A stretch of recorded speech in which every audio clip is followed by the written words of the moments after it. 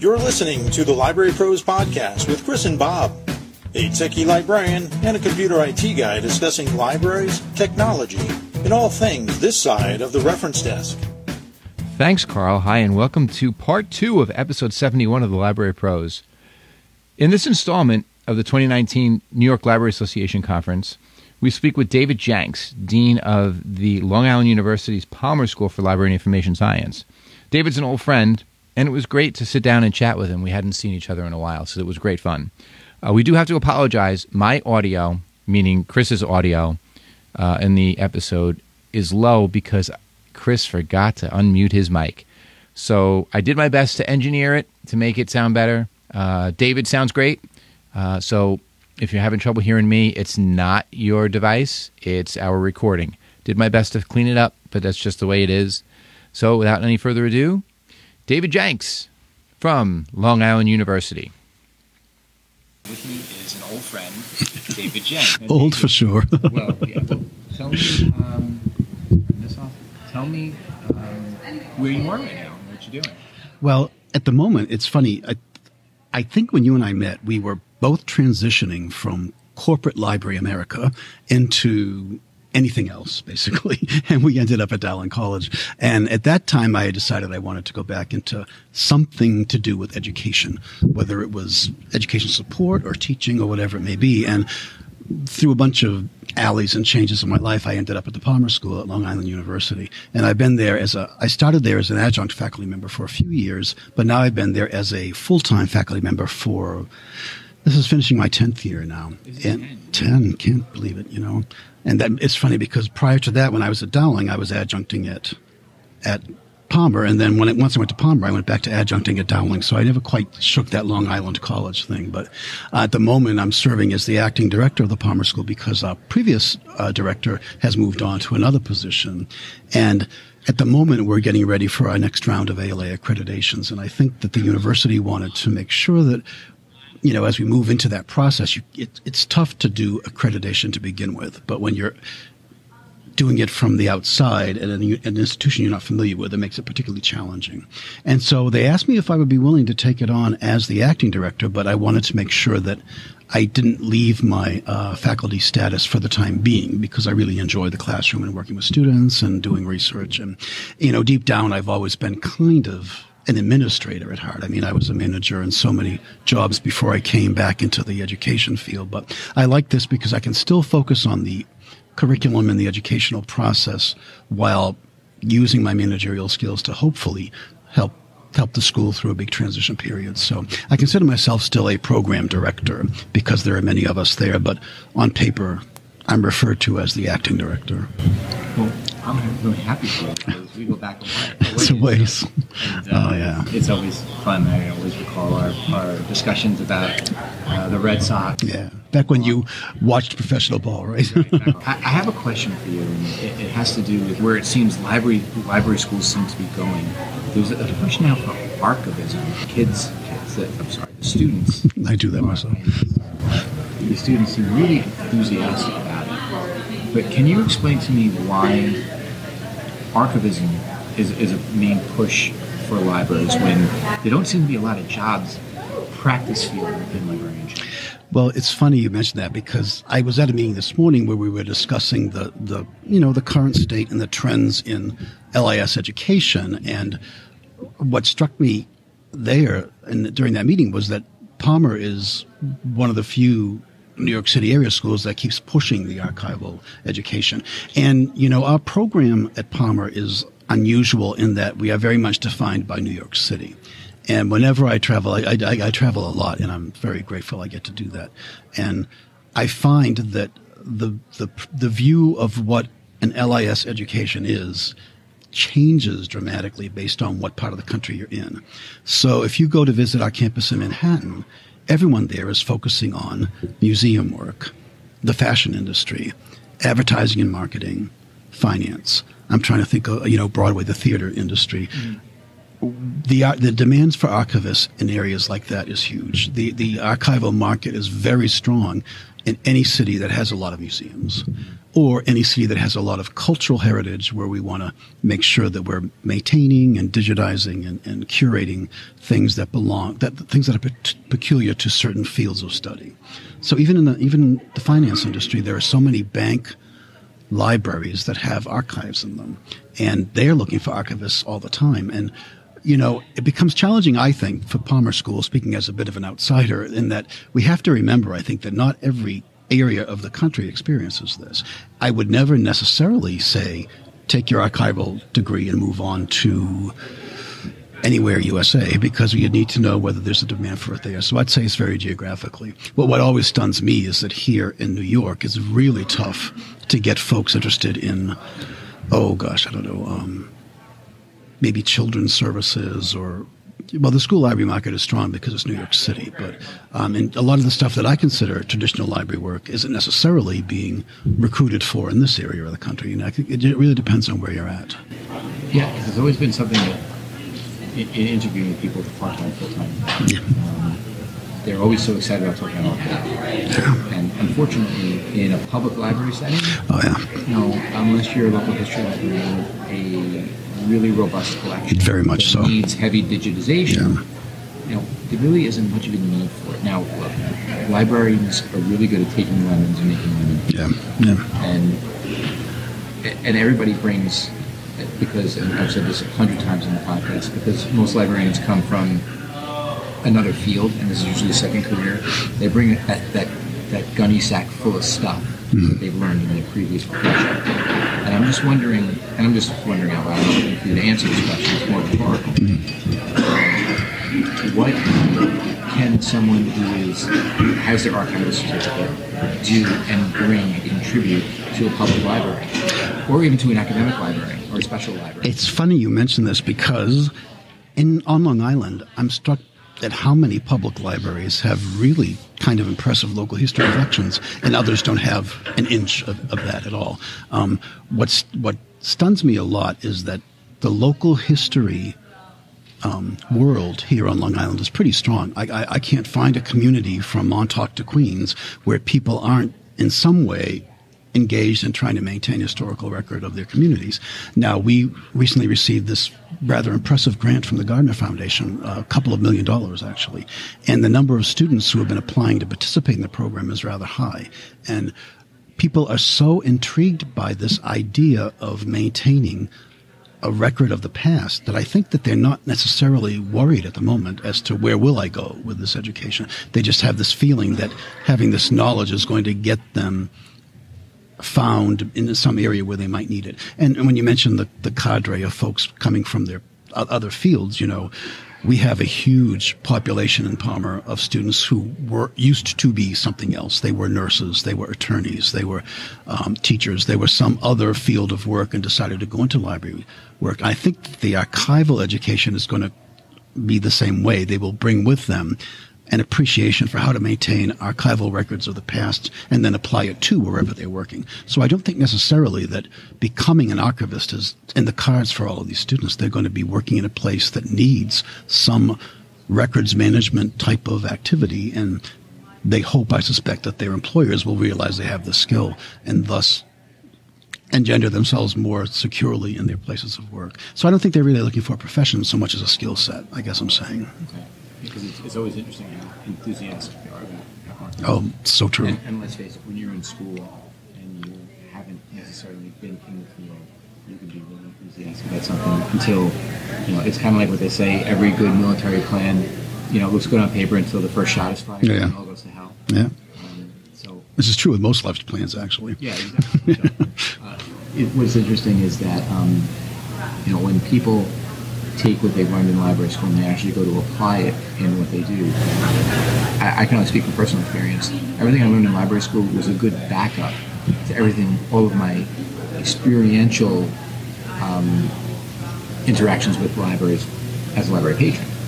So you take that with you as kind of like your skill set for the day-to-day, for the interactions with people, and then you kind of fall back on the education afterwards. I always tell students the story of the last time I worked in a library was before I had a library degree, which isn't totally true. It's just that I come from an age where the MLS degree was not that common.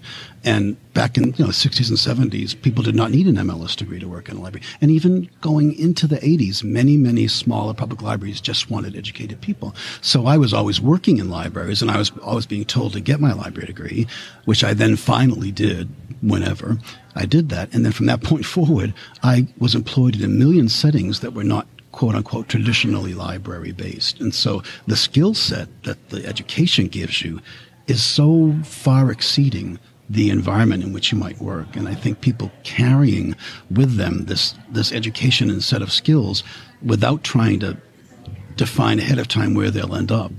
I always say, let the skills bring you to the work. Don't expect to bring the work to your skills. And it really is a great way to see where this kind of education can lead you to. So let's talk for a moment about some of the things that Palmer is doing to prepare students for the profession. Mm-hmm. Now, when I graduated, full disclaimer, I graduated from there in 2001. And I'm sure people like Thomas Kreischel and others who have come after him. He started on my last semester, so I had him for one class. And he's putting the hand over my head because he's way up here. He's a genius. Talk about people who are geniuses. What has Palmer done with the Thomas Kreischel and other people who have come after him with regard to talking more about the digital end of library? Well, of course, there's been a lot of change at Palmer right now. I would say that, we are one half of the size we were when I first went to work there, and that was, like I say, 10 years ago. The curriculum itself, in my personal opinion, has not really evolved as much as it could be evolving.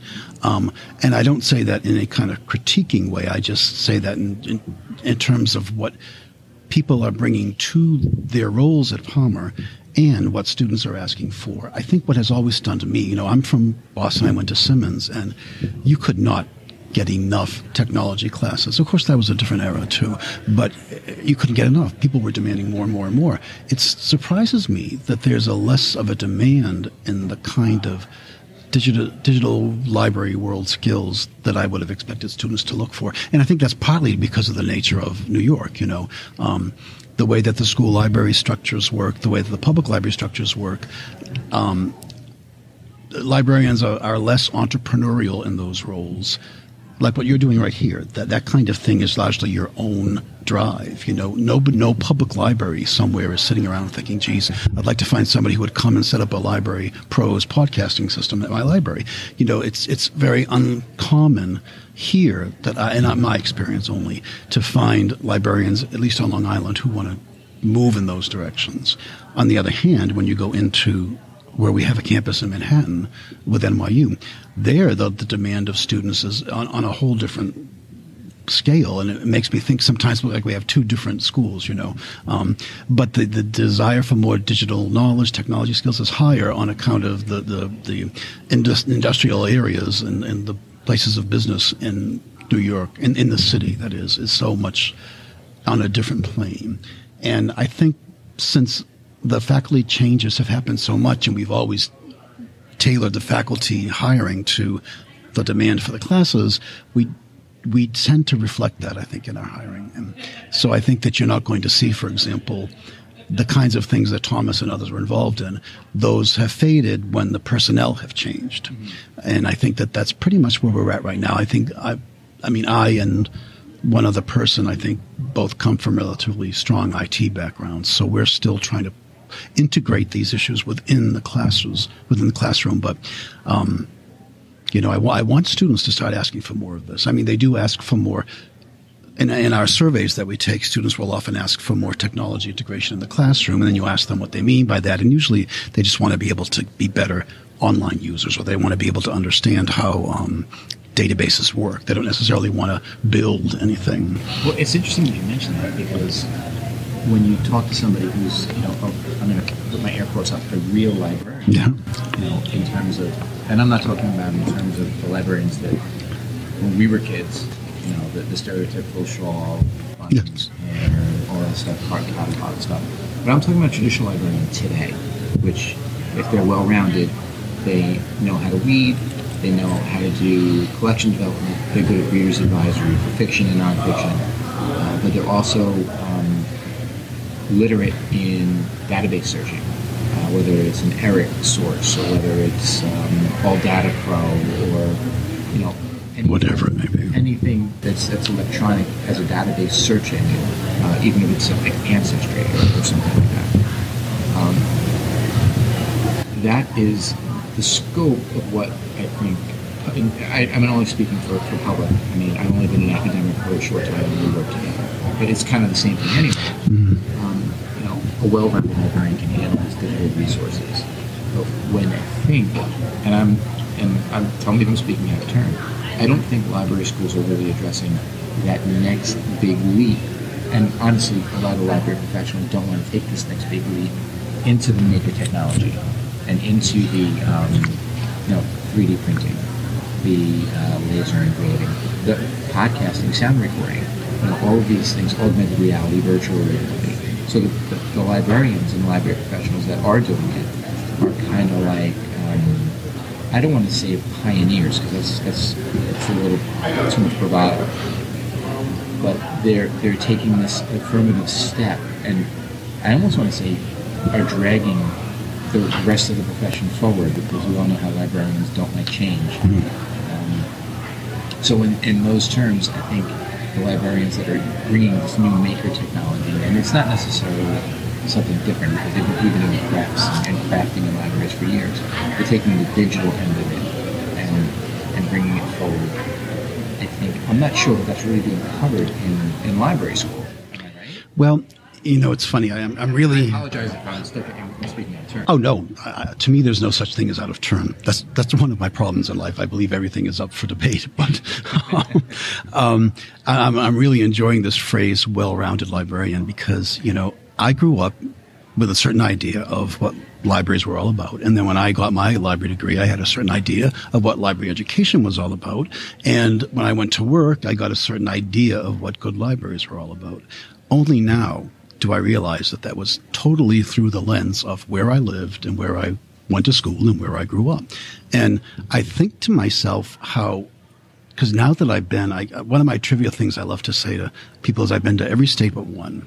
I have yet to make it to Hawaii. That's my goal one day. But I've been in all the other 49 states, and I always make a point of looking at the library community. And most of my friends go find the local pub or the local whatever. I look for the local library. And what I am amazed by is the library profession. And I don't even want to I always say library, and I know that I mean the whole information world. But I know that most people, when they hear the word library, they just think of so-called traditional libraries. It is so different. When I was in Iowa once, and the technology skills of those librarians blew me away, because here I was thinking I was this cool Boston consultant coming in and helping to show them the way, and I ended up asking them questions, trying to find out how they were doing stuff. Isn't that refreshing? It's actually, I'm very grateful for that, because I've really come to believe, and of course, as a human being, I believe this, that wherever we live, frames our outlook on life and our epistemology, if you will.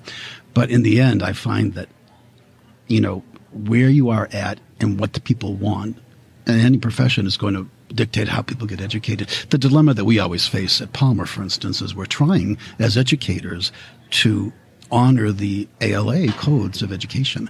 We are evaluated and accredited based on how well do we meet the guidelines of the American Library Association. And anyone who has read ALA's, accreditation guidelines know that they pretty much cover everything under the sun. And whether or not, or to what extent any school addresses all of those issues is largely dependent on demand. It's like a business system. If people aren't demanding X, we can't get them to sign up for X, even if that is required by ALA.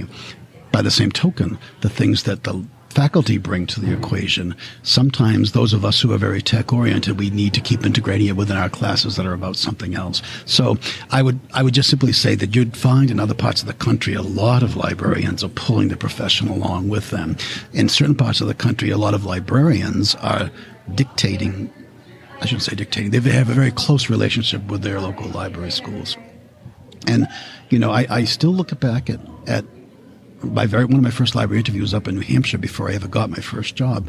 And one of the things he was asking me to do, and if I were to have taken that job, was he listed all these things. And I thought to myself, that sounded science fiction in a way. And I realized that particular library director was kind of a visionary person, because all the things he said he wanted the library to do was stuff that subsequently today we can do it all the time. And I think that unless there are people, practitioners out there who are saying we want this, that's going to inform, I think, the training and education of future librarians. Yeah, it makes a lot of sense. Like you said, too, the library has to do with the way you are and where you go to school. So transitioning that thought process, how do now library schools that are doing online learning adapt? So that now, yes, they have to adhere to the ALA guidelines, but now we were just talking about how at Palmer School, its proximity to New York City and what's required in New York City. So what happens if somebody is taking University of Phoenix or Clarion or San Diego or Syracuse, and how are they then adapting what they're learning there to their particular region? That is a very good question, and I wish I could answer it coherently. We now at Palmer, for example, have an online MLS. You can take the MLS either through online or face-to-face. Truthfully, the curriculum is the same in both instances. I think the challenge whenever you're teaching these online classes is you've got to have an understanding of where your students are from. One of the reasons why I'm both intrigued and reluctant to consider national teaching online, because I realize that you've got to consider where people are based before you can't very much say to somebody what you need in the Phoenix Public Library is this. I've been to Phoenix, but I've never examined their demographics. I don't know necessarily what's needed there. And of course, you encourage input from students. This is the kind of project I would like to do because it will help my community more, or this is the kind of research I'm interested in because of my own sociological background. I don't really know how we're ever going to bridge this gap of supposed ideals of learning and practical applications of learning. I just met a vendor that I was speaking with earlier in the trade show. We were talking about she's a librarian, and she's now working, as I did, working for a vendor. And I'm asking her how she feels about it, and she was saying that usually I hear people say, "Oh, I wish the library hadn't taught me so much cataloging. I wish they had taught me more, whatever." And she's saying, "God, I wish I had learned cataloging." Somehow she got her MLS degree and never really learned much in her cataloging class. It's very interesting. I think that there's always this misassumption or the false assumption that library education is like a pair of shoes. And if I just had a size 10, life would be much better. It just doesn't go that way. In fact, one of my fantasy presentations for the Computers and Library Conference I was going to do, it was going to be called, "What the heck do you want us to teach anyway?" Because every time we change the curriculum, people say, "I want this." And then, Palmer for several years has been moving away from the idea of required courses, meet the student needs, and they've been trying to bring in more electives and minimize the number of required courses. I'm personally kind of against that, but I always go with what the group, well, that's the core. And what happened when I went to ACRL this year, there was a panel of people talking about, how library school education could be better. Every year there's a group of people who knows. In 1984, there was a group of people how to change library. 1991, 1997, 2012. Every year there's a group who thinks they know how they can fix library education. But this panel, to a person, was complaining about electives. They were going on and on about, "I wish the library had made me teach."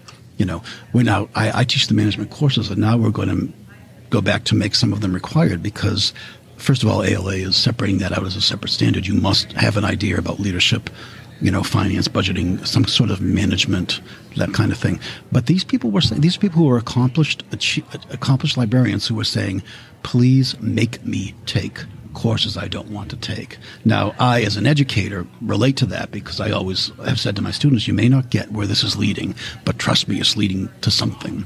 And I think the challenge is try to understand that you can't put the same size shoe on every single person. And it would be really useful, especially in the online education era, if we could get folks, meaning instructors, to be very much in tune with what their students bring. Because I will teach a class completely differently if I know the room is full of children's librarians or full of school librarians or full of public library directors.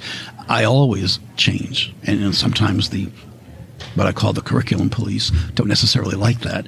But God, the only way this is going to work is if everybody is dynamic on both sides of the equation. I hate the headbutting of practitioners versus educators. It just doesn't get us anywhere. Talking about those core classes, when I was studying, I was going for special libraries. There you go. So I think you're right in that teaching those core classes is important because you can have every intention of going to one library in school, but then whether it's something financial or something experiential or something that's going to make you not go in that track you thought and go something in a different direction could happen. So I could imagine, let's say you didn't have to take the reference class, and now with the understanding that you're going to be a special librarian and an engineering librarian, and you get out of school and realize there's no jobs in engineering libraries, and maybe I should go to public libraries, and you don't have that, at least that exposure to the material in a reference class. Imagine what a disservice that is to them. Or how about you just move? You know, people seem to forget that life changes will happen. Perhaps a family crisis has caused you to leave the state. Perhaps a spouse had a transfer. You're going with them to some other location. Perhaps, you know, there was any number of reasons why you are no longer in the world capital of engineering libraries. You know, you ended up in a very rural community somewhere far away. When I was teaching at St. John's, I had so many students, well, so many, probably like a dozen, who had moved to New York from elsewhere. And New York has a particularly strong set of regulations, as I've come to find out, having lived here now. They were at a loss because they were coming from areas where the MLS degree was not required. Because many rural areas, they're nowhere near a library school. Heck, they're nowhere near a community college, for that matter. And they've learned on-the-job training, if you will. And I always remind people that, you know, there's no such thing as mandated library standards. They don't exist in the world of work. No community, no municipality, no college has to meet requirements to be licensed as a library. We just trust that the education is going to help you. But folks may end up in a place that wasn't where they used to be. And if you were in a place where the MLS wasn't required, if you're going to move, don't expect to just suddenly get a job, especially in a place like New York where regulation is so strong. You know, I try to tell students, so what if you don't see the use of this now? Or so what if you think this is all you need to know? Life, as they say, happens. To quote the bumper sticker. Yeah, exactly. And, you know, you have to kind of roll the punches in this profession. I mean, just thinking in terms of when I joined the profession in 2001 till now, there's been so much change. I can't imagine somebody who was in the profession starting in the 70s and seeing those change now, whether or not there's elasticity in their thought process to adapt to that. But it's curious to me how much things have changed, and in my own personal career, I feel like I've been so incredibly lucky to have ridden this tech wave and be able to be a part of it, because it's, for me personally, I have fun working every single day, and I was not that guy. My previous jobs. Yeah, exactly. Exactly. 9-to-5 job, finish the clock, and you go home, you go to bed, and you repeat. And in that line of work, you had no slow period. There was no, like, end of the afternoon break or something. Right. And lunch was optional. Precisely. If allowed at all. Exactly. So, doing what I'm doing now, I feel incredibly fortunate to be doing things like this podcast. Or doing my 3D printing, all that stuff that I do that's used to be considered non-traditional library service, which I don't even know if that's a thing or a phrase anymore. I guess it probably just depends on where you're from, non-traditional library service. Sometimes I like the phrase in a way because people are recognizing that such a thing exists, but I hate the phrase because that makes it sound like it's an external, like not us, it's the other people, an innovator or something, an imposter of a librarian kind of a role. Something that, it's another fad. And I tell the students too that I'm very grateful that when I was at Simmons, the course offerings were so varied, because I made myself take courses that kind of intimidated me because I thought I know nothing about science and engineering research, a reference class. And I took it for that very reason, and the skills that I took in the courses I did not want to take are the very skills that I used to maximize my career.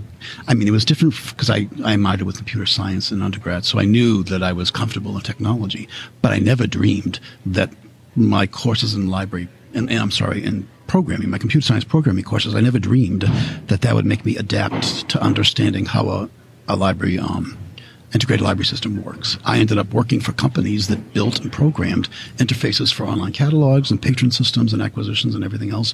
I never hesitated. Yes. In fact, we had a lot of clients on Long Island. That's how I got to know Long Island, as I was sent down here on business trips so often. Yeah, it is. But again, talking about that not being comfortable. Oh, man. That's something that and I'll apologize in that that being uncomfortable is not something you would associate with being a librarian. No. Because it's very safe. It's very, if you think of acid versus base. It's very base. And yet, I look around, especially in the ALA community, at some of the groundbreaking stuff that librarians do. I mean, I joke with people, and whenever they sort of make a joke about a library, like if I'm at a dinner or a cocktail or something, I say, okay, let me tell you what librarians do. And I really admire these folks who just take the ball and they run with it. I can't believe how many, I'm talking like serious things, whether it's, not to get political, but whether you're talking about, what do they call those communities where people can go? Gated community? No. Protection. We're doing this a lot for the immigrant population. Safe cities and safe libraries, sanctuaries. Thank you, sanctuary cities and safe. They had sanctuary libraries, and people are out there. One of my proudest moments, not that I was involved in it, but when 9/11 happened, I was stunned that so many people were literally walking on the streets saying, "The cell phones and the internet aren't working. How am I going to know what's going on?" But it was librarians who were out there with folding tables on the sidewalk with newspapers trying to explain to people where to get their information. The same thing happened during the earthquakes. I remember I was at an SLA thing in CSU Riverside in California when the earthquake of 93, I think it was, hit. And immediately, what did the librarians do? They ran into the community to share information with people. They provided quote-unquote links, meaning information to tell people what to do and where to go. And I thought to myself, this is what it's all about, this idea of information is power, knowledge is power. And it made me so proud of that community because and all you have to do is look around you. It happens everywhere. It happens when there are elections going on, when there are huge budget, or when a school is being shut down or a hospital is under siege for some reason. Librarians are out there trying to be the gatekeepers of knowledge. And it reminds me, getting so stuck in my world of coding sometimes, and I forget the social power that librarians have brought to communities all over the country. And it's a really humbling thing to see. Well, you mentioned 9/11 and earthquakes here in the Northeast with Hurricane Sandy. Oh, yeah. Superstorm Sandy, as they call it. The libraries are open the next day. Yeah. I know that a bunch of libraries planned ahead of time and rented generators or bought generators or had whole building generators just so people can come and charge their phones. Now, and yet, here's a spin on this now. When I was doing consulting work out in the Midwest, I spent a lot of time in places like Missouri and Iowa, and people would just incidentally say, "Oh, this is a room full of all the backup generators for whenever there's a tornado," and we just plug everything into. I mean, to them, it was so matter of fact. They don't use the term disaster. That's just simply another change of life. I know coming here today, when I was in the hotel getting ready, we had a very brief power failure. It lasted for maybe less than 5 seconds. And I remember my first reaction was, "Oh my God, is my cell phone charging? Is my laptop plugged in?" Never did I think, "Oh God, is the hospital suffering?" That's how caught up in our world we can be sometimes. And as I'm driving out of the library to come here, out of the hotel, I see right outside our building a huge truck had a horrible accident and in a fire like I only have seen in a Hollywood movie. They crashed into power poles. They knocked over telephone poles. Ambulances were there. And, of course, I was kind of praying for whoever was involved. But I said to myself, man, we just take for granted that things are just going to come back and work again. And I take for granted that my information sources will still be there for me. And yet here is this horrible incident that happened. And thank God, I believe the gentleman is okay now that they took away. But it reminds me that when all is said and done, knowledge and information in whatever context you're speaking of is why we're here. I mean, that's the whole point. Even as an educator, I say, we're not here to make you meet the ALA standards. God forgive me for that. But we're here to help people understand what this profession is all about. And I'll even put in there once that I remember a student of mine came to school. This goes way back during 9/11 as well. And the student was close to tears. I didn't understand what the problem was. And she had mentioned how, as a mother of young children, how supportive she was of the Patriot Act. And she was working in a library, which I will not identify, who got very angry when they heard her say this. And they said, if you believe that, you'll never be a good librarian. And then she stomped off. Well, here's a young student doing an internship. Well, she wasn't a young student, but I mean, she was a student. And her future profession has just told her that because of her care for her children, she will never be accepted. I mean, this was just such a warped story. I could not believe it. And I said to myself, we at times like that, we've got to remember the common thread: information, transmission, support for people who need it. I try to remember those things. Well, it's so true. What is, at the end of the day, what business of a library? It's we're brokers of information. We're brokers who don't charge a fee. And whether you're in a corporate environment, whether you're in the law, library, medical library, engineering library, science library, public library, we're all doing the same thing. And one thing in doing this podcast that I've learned,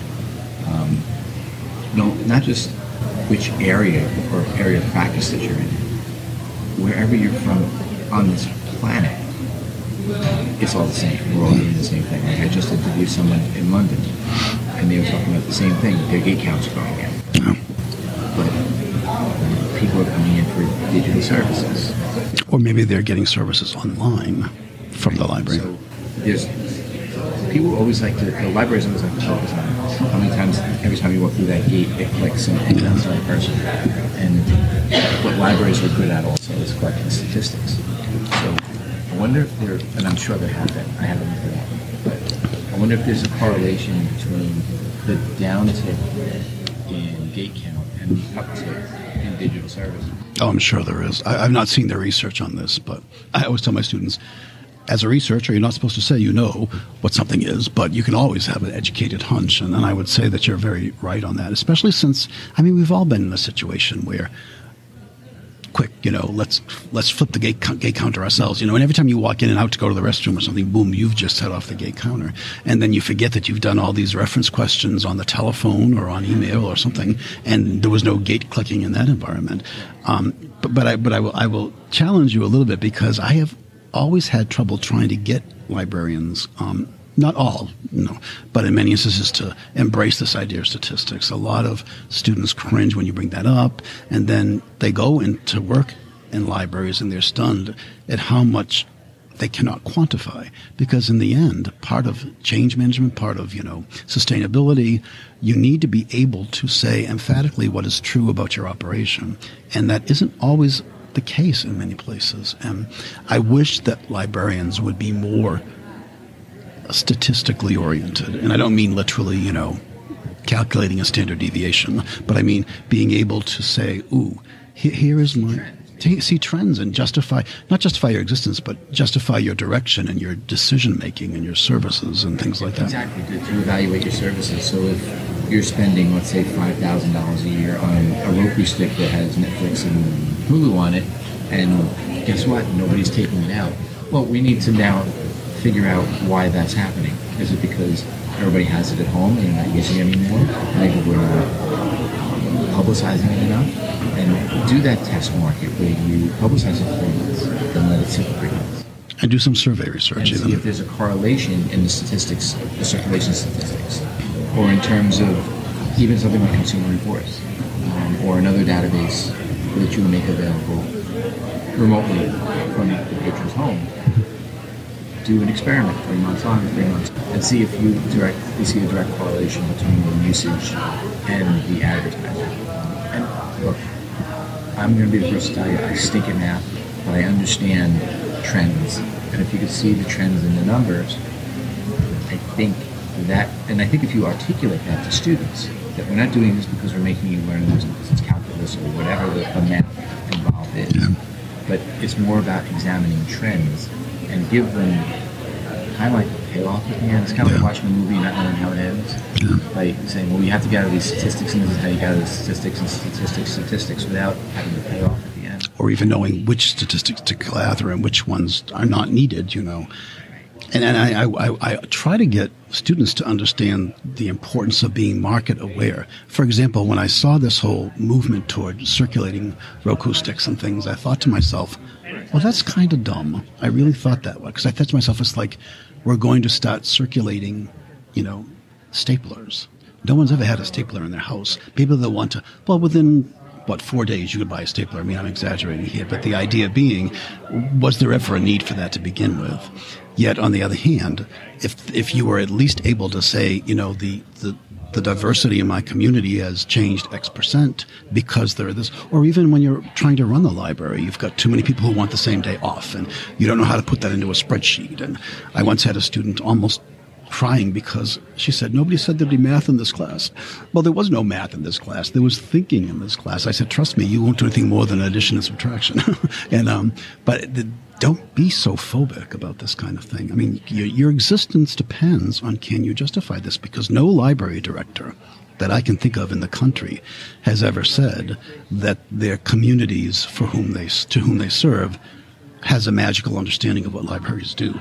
Our problem has never been that too many people know what we do. It's usually just the opposite. And you can't show a resistance to the change if you don't want people to help you. And just in terms of the public libraries, and this fits in academia and special libraries as well, you're playing to your audience. Mm-hmm. So what may work in Sachem Public Library may not work in a Carl Place Public Library. That may not work in Queens Library and may not work in Philadelphia. Or you could even have something as close as what doesn't work at Sachem. Now, for people who aren't familiar with Long Island, these are communities that are literally bordering each other. So in terms of, you could have populations that are separated by man-made boundaries, whether they're school districts or cities, towns, whatever that may be.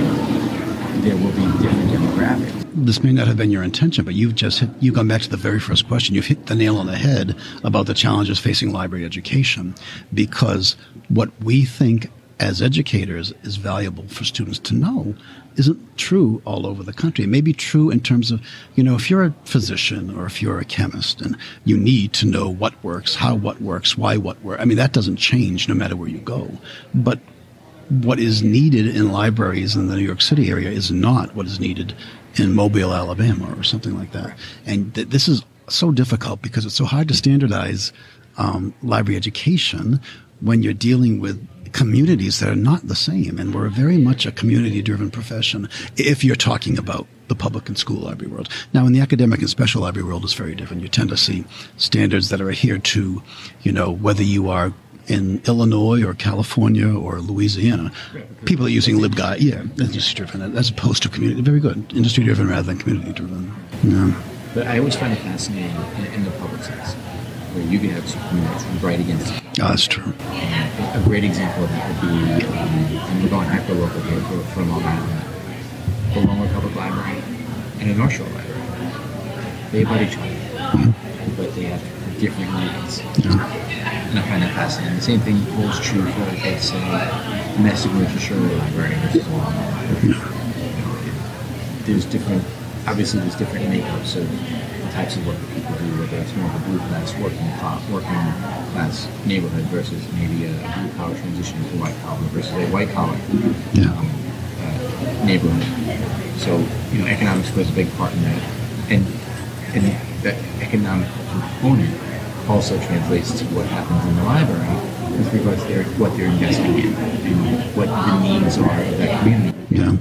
Where, let's say, you have a library that is more blue collar, maybe lower socioeconomic, they're going to rely more heavily on the library because of the resources that are available versus a library that may be in a mostly upper middle class, white collar community where the patrons and mentorship could afford to buy someone's latest power symbol, or maybe it's an iPad, or maybe it's their service like Netflix or Roku or something like that. So every library population, every library that serves the population will have a different slant to it. And I've worked in a bunch of different public libraries and academic, and you see the difference in those different communities, and it's always interesting. It was always interesting to me, and almost difficult in a way. It's funny because one of the many things I've had to learn, having moved to New York, is this idea of library districts.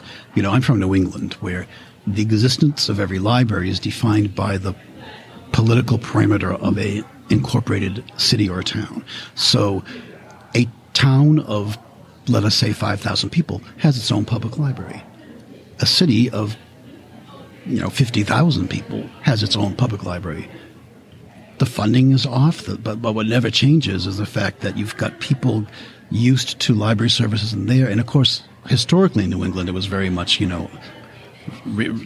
preventable. You could not go to use the other town library because your taxes weren't going. We have library districts on Long Island, so people vote for library budgets that are not defined on community names. They're defined on political layouts of communities. So you don't have that whole the kind of economic divide that you have in certain parts of the country where very, very rich communities have sometimes less good libraries than small communities just because of the nature of the community, And here is much more, I find it a bit more of a leveling experience because I don't drive from library to library in New York and see drastically different services. I mean, I'll see some, finessing changes, but in the old days, one library had an automated system and one person didn't have so much as a photocopier. You didn't matter. Everything was defined by your community where your library was. And that, of course, made it very shocking for librarians who simply moved to a new job one town over.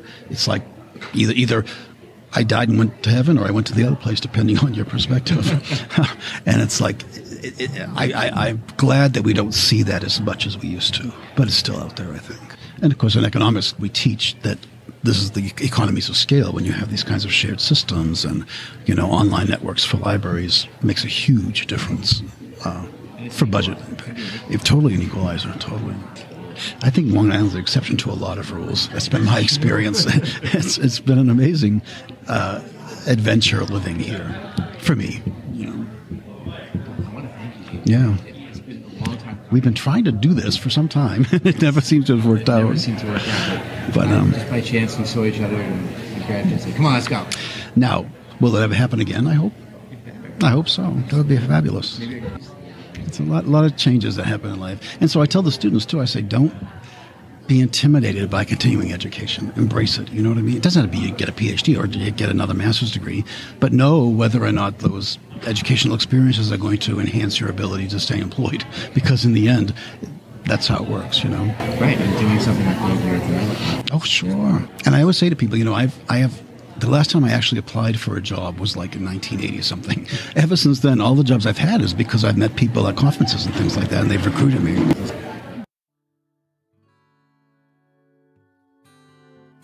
We have come to the end of another episode of the Library Pros, and we thank you for listening.